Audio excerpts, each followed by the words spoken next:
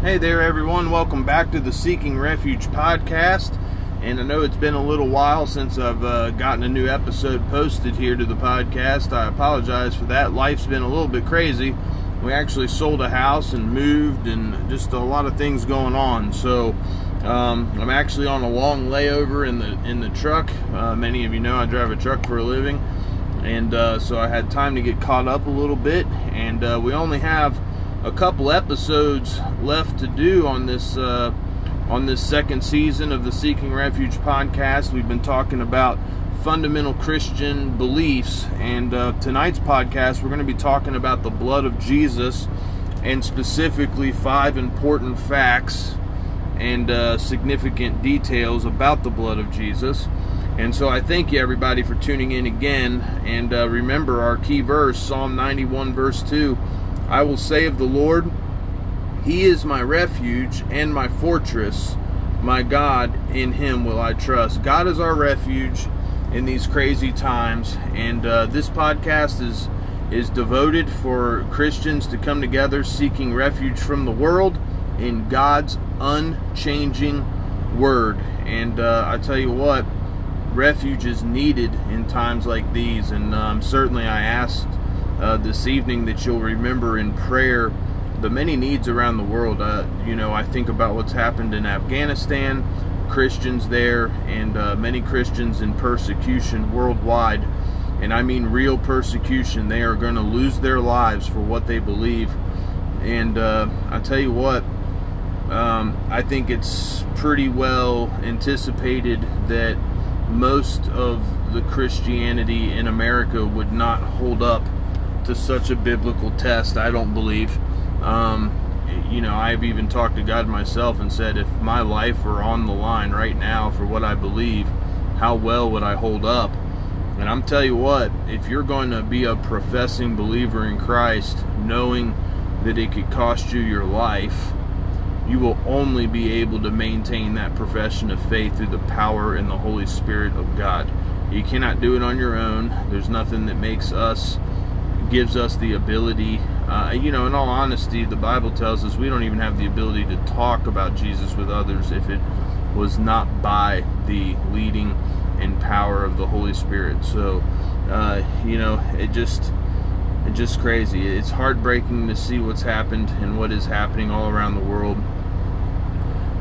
We know Israel is at the center of it, in all honesty, because the prophecy plan is the enemies of God will come against Israel at the end time, and we're starting to see that stage get set more and more every day. So it is really time to seek your refuge in the Lord. It is time to get saved and to get right and get ready, because the judgment of God is going to come soon, and I think He showed us all the signs we need. So but anyway, tonight we'll talk about the blood of Jesus. Go ahead and turn in your Bibles to Hebrews chapter 9. Thank you so much for tuning in again. And I'm excited about this Bible study. I enjoyed studying it. And we'll dig pretty deep on the 5 important and significant facts about the blood of Christ. And before we start, let's pray. Father, I thank you, Lord, for this evening. Thank you for the time sitting still where I can study and then get caught up on the things for this podcast, and then also share what you've given me with others. Lord, I thank you for everyone that tunes in, and Lord, you know their hearts, you know everything they're going through in life and what they're dealing with. Lord, I certainly pray that you'll help them and give them peace, Lord, give them knowledge and discernment and wisdom concerning your perfect will for their lives, Lord. And together as a group, we lift up all the Christians around the world, and many in persecution, Lord, many in fear for their life, many tribulations, many trials are starting to befall your people, Lord, and we pray for those. We pray for their boldness. We pray for their courage. We pray for their strength. We pray for their protection, Lord, their safety and their deliverance, Lord. However it would be, Lord, we just pray that your will would be done and nobody else's. We ask that you bless the study tonight. Thank you, Lord, for Jesus. Thank you for the blood that forgives us and washes away our sin, Lord. Thank you for the sacrifice of our Savior. And we just pray that you'll bless the study this evening in Jesus' name. Amen. All right, let me get caught up here. Hebrews chapter 9. I'm not even there yet myself. If you hear a little bit of rumbling noise in the podcast this evening, that is the truck running. Ran into some bad weather from the tropical storm Fred, and some flooding and some power outages caused me to get stuck with my trailer until tomorrow. So I've been here at this truck stop in Pennsylvania, and the Lord has given me the ability to get some tracts out to people and witness to some people here. So that's been fruitful. And I'll tell you what, it's important to tell people about Jesus, but I've learned something over the last probably 18 months. The ability to do so does not come from ourselves. It comes from the Holy Spirit. It comes from the Lord. And sometimes we hear people that say, well, I'm a soul winner. I go out and tell people about Jesus, this and that. You don't do anything. You can't do anything without Christ. And I went through a phase where I was just finding it incredibly difficult to go out and tell others. I felt indifferent at times and hindered. And I tell you what, I don't want to go back to that. So Lord, whatever it was, I pray that that goes away, and that you'll just do it, and it won't be from me, it'll just be from you. And just help me yield to your Holy Spirit, Lord, to keep telling people about Jesus. And I pray that for everyone listening in as well, that God will bless you with the boldness and the courage and the strength and ability to share Jesus with others.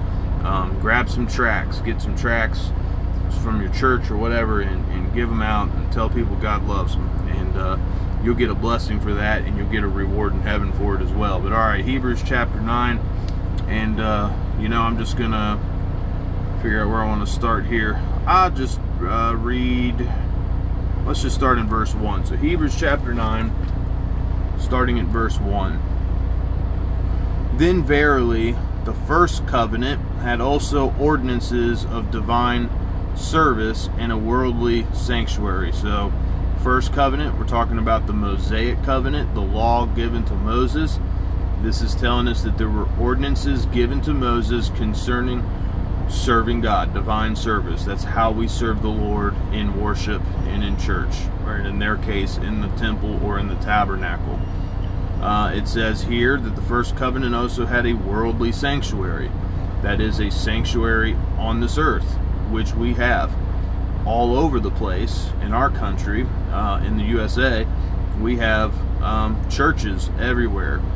And all over the world there are churches. Some are in houses, some are underground. But that's what we're talking about. So that's the first covenant. Had those things as well.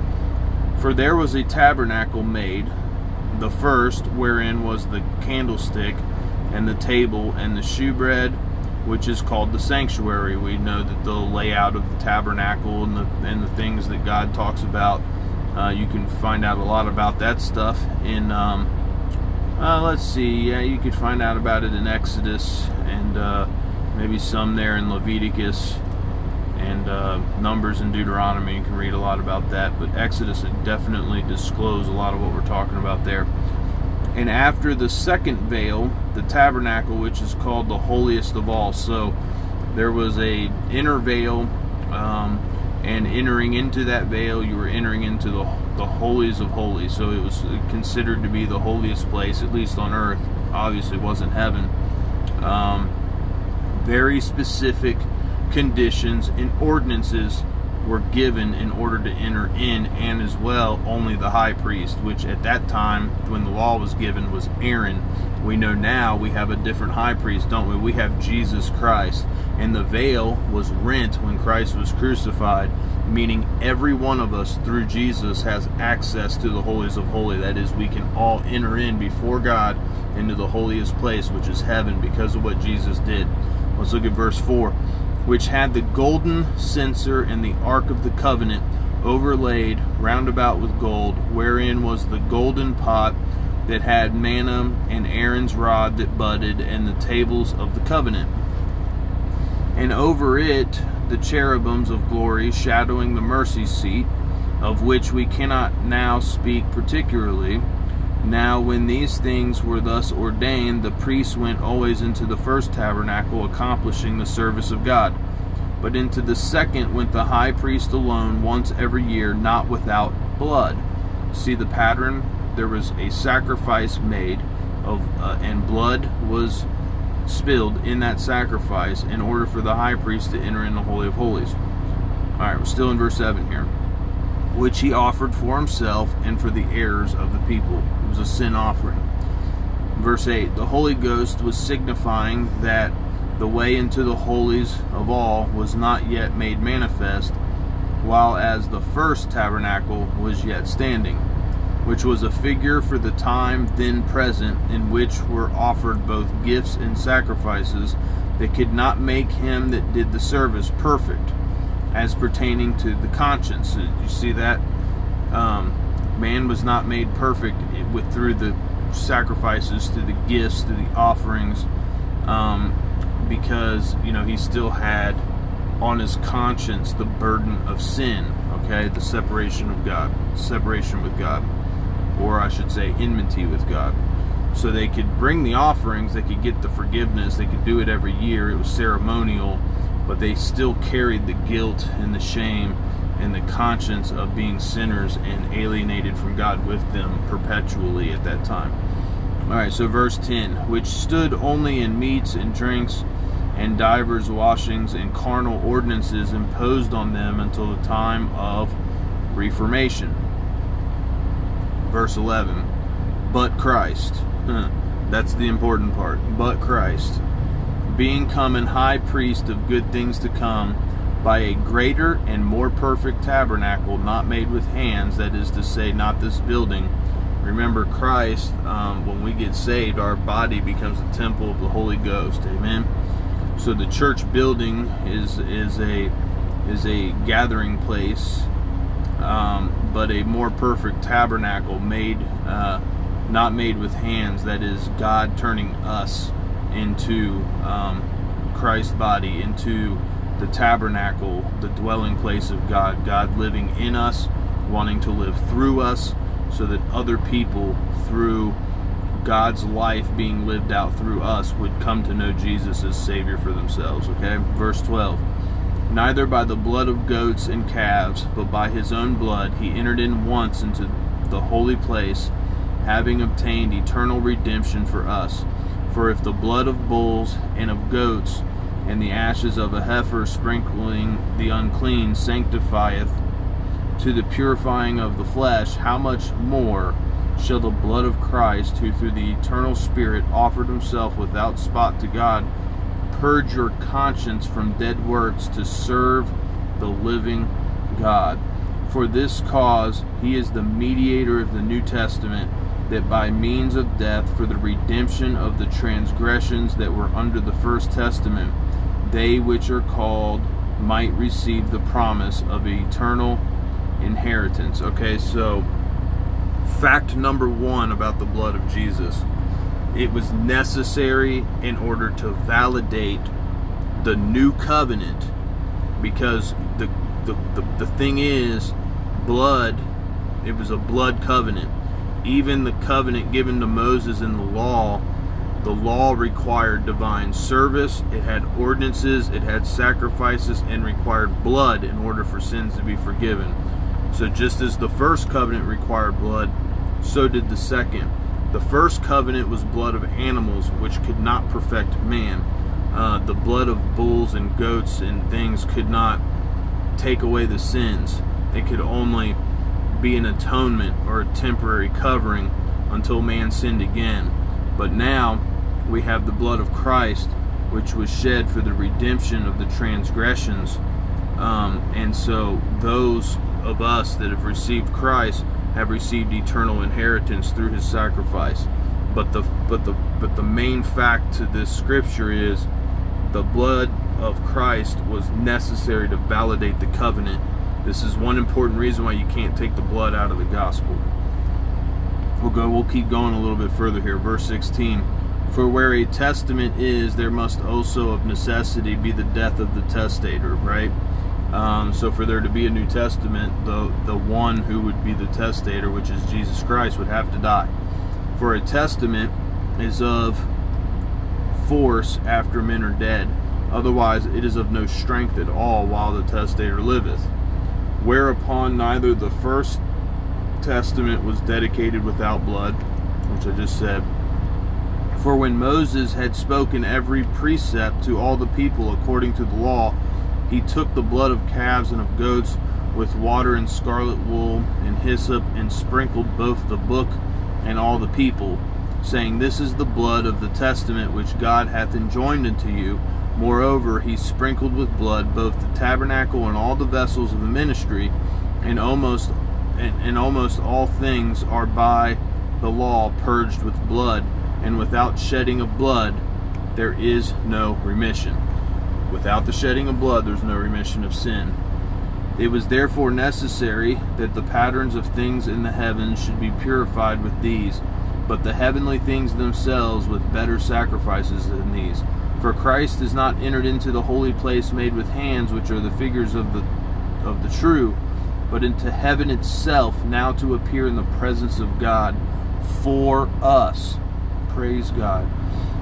Look at verse 25. Not yet that he should offer himself often, as the high priest entereth into the holy place every year with blood of others, for then must he often have suffered since the foundation of the world. Christ only had to be crucified one time for all sin. But now, once in the end of the world, hath he appeared to put away sin by the sacrifice of himself. And as it is appointed unto men once to die, but after this the judgment, so Christ was once offered to bear the sins of many, and unto them that look for him shall he appear the second time without sin unto salvation. Isn't that amazing? So a lot in Hebrews chapter 9. Go back through that, if you will, at some point, and just look at the necessity of Christ's sacrifice, which he couldn't have been sacrificed any other way. The blood was completely necessary to validate the covenant. So here's the second fact. Go to 1 Peter, if you will. 1 Peter. And go to chapter 1. 1 Peter chapter 1, verse 18 and 19 says, For as much as ye know that ye were not redeemed with corruptible things, as silver and gold, from your vain conversation received by tradition from your fathers, but with the precious blood of Christ, as of a lamb without blemish and without spot. We'll keep going another verse here. Who verily was foreordained before the foundation of the world, but was manifest in these last times for you. Isn't that amazing? So basically, the blood of Christ is fact number 2. It redeems us. It's incorruptible, and it's necessary for salvation. So without the shedding of the blood of Christ, salvation could have never came about for us. Okay,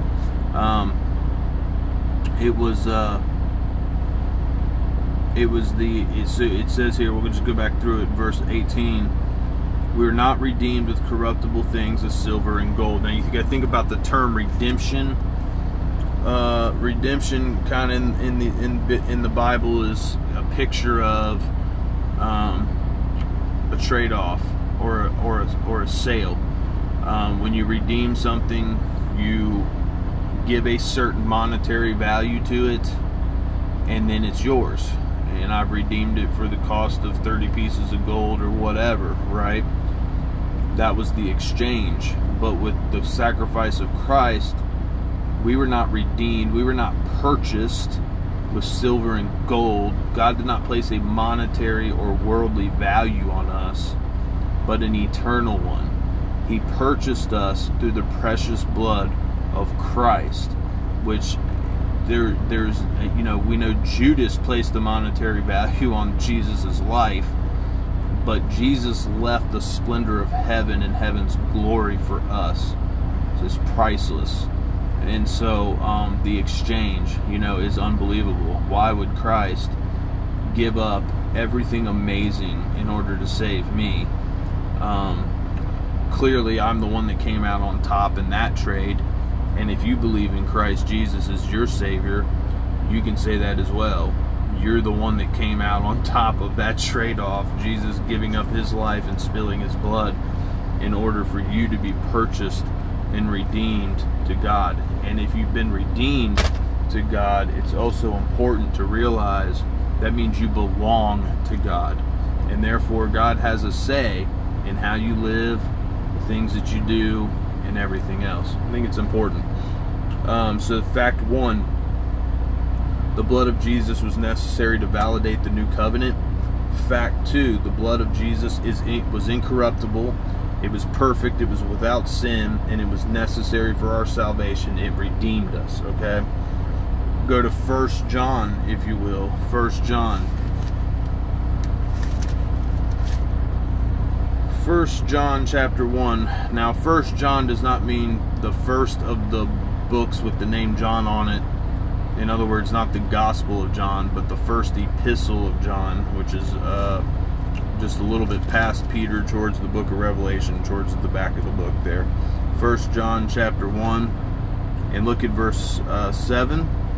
Says this, "But if we walk in the light as he is in the light, we have fellowship one with another. And the blood of Jesus Christ, his Son, cleanses us from all sin." We'll keep going. Verse 8. "If we say that we have no sin, we deceive ourselves, and the truth is not in us. If we confess our sins, he is faithful and just to forgive us our sins and to cleanse us from all unrighteousness." So part of walking in the light is accepting truth. Part of accepting the truth is accepting the fact that we have failed God and we have sinned. All have sinned and come short of the glory of God. Part of understanding that is through confession we have forgiveness, and it says here that it is the blood of Jesus Christ, his Son, that cleanses us from all sin. So fact number 3 about the blood of Jesus is that the blood of Jesus is what cleanses us from all of our sin. Look at Revelation. This kind of emphasis on this point. Revelation chapter 1. And look at verse 5. Reads, "And from Jesus Christ, who is the faithful witness and the first begotten of the dead." In other words, the first raised. That points to the fact that we will also be raised from the dead. "And the prince of the kings of the earth, unto him that loved us and washed us from our sins in his own blood." See the importance of it? So you can't take the blood out of the gospel. If you do, you're changing the gospel, and it's no longer the gospel. It's something else. So the blood validates the New Testament. The blood redeems us and is necessary for salvation.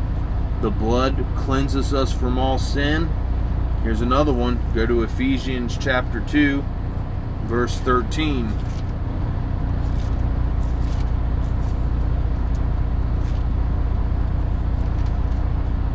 Ephesians 2.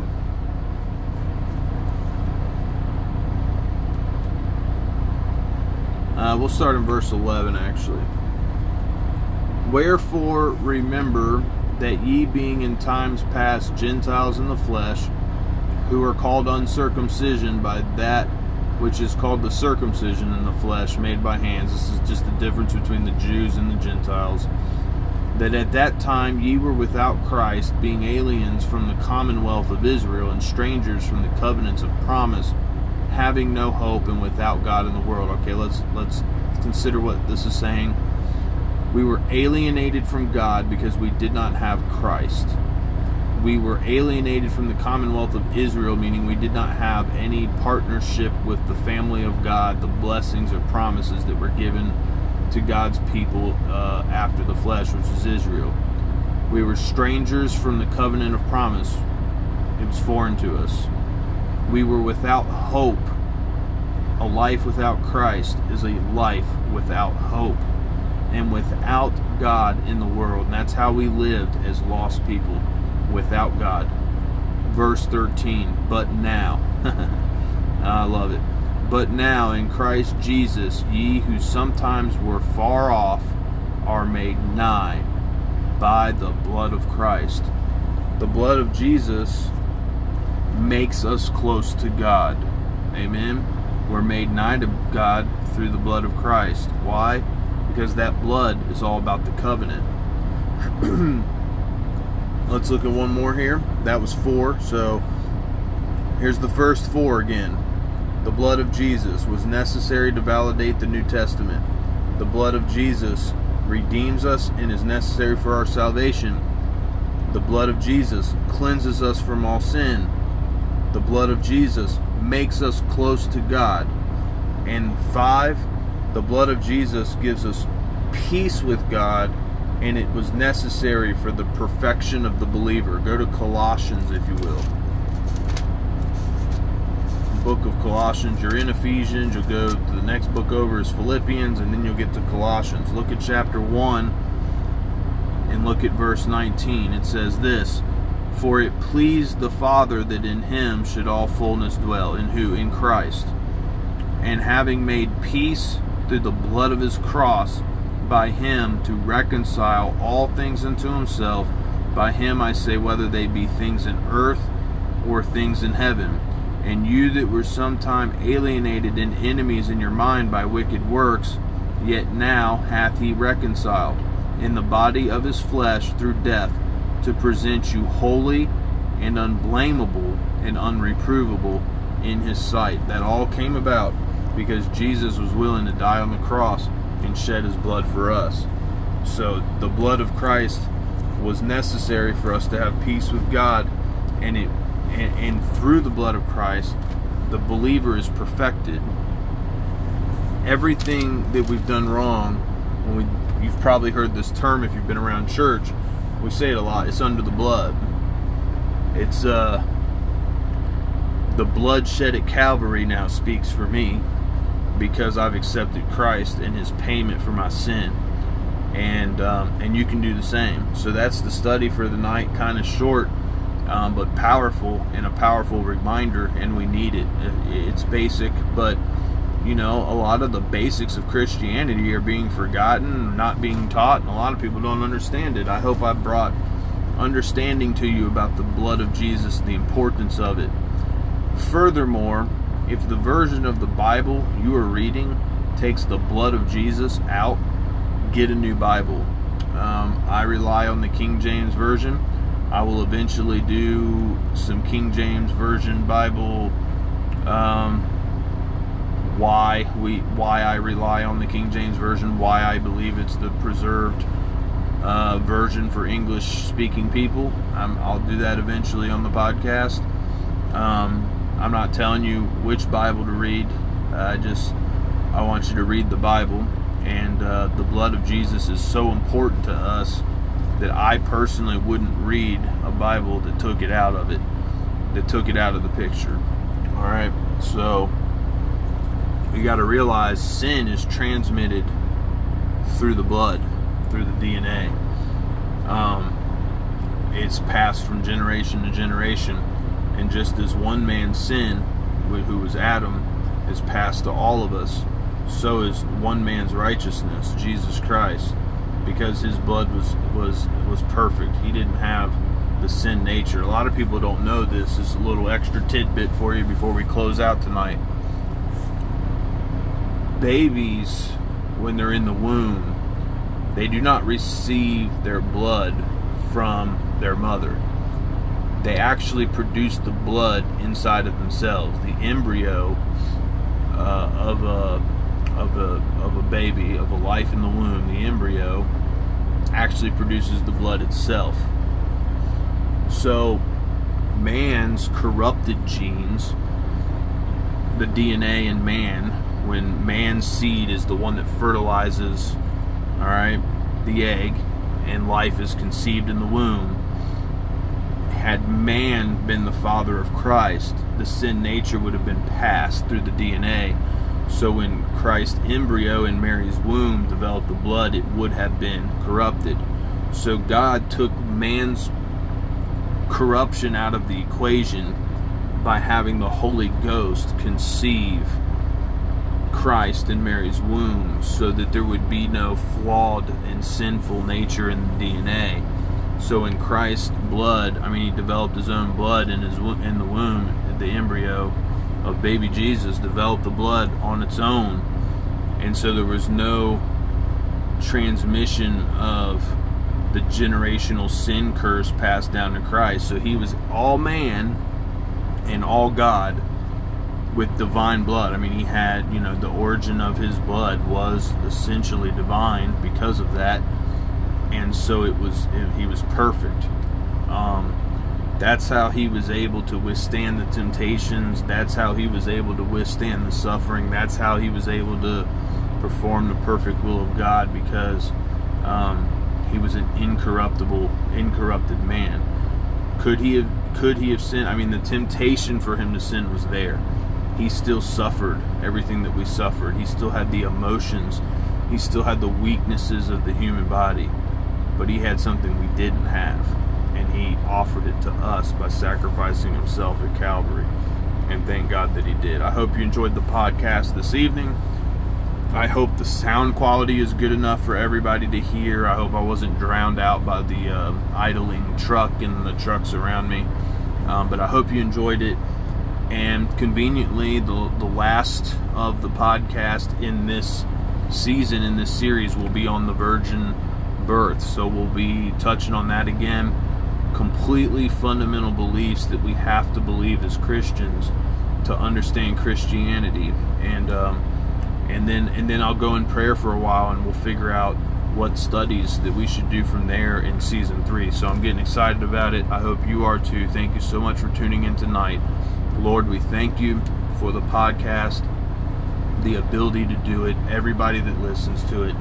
It truly is a blessing, Lord. Thank you so much for the blood that you shed for us, so that we could have forgiveness of sin, that we could be cleansed of our sin, that we could be reconciled unto you. Thank you, Lord, for salvation, for eternal inheritance, just for every blessing that we've received through you, Lord, and through your finished works at Calvary. I ask that you bless everyone that listened in tonight, and that will listen in. And Lord, help us. We need your strength. We need you. It's getting harder and harder to walk in this earth every day, especially to walk circumspectly and diligently as an obedient Christian. So help us, Lord, because we cannot do it without you. Just ask that you bless the remainder of this evening. In Jesus' name, amen. Tune in next time on the Seeking Refuge podcast.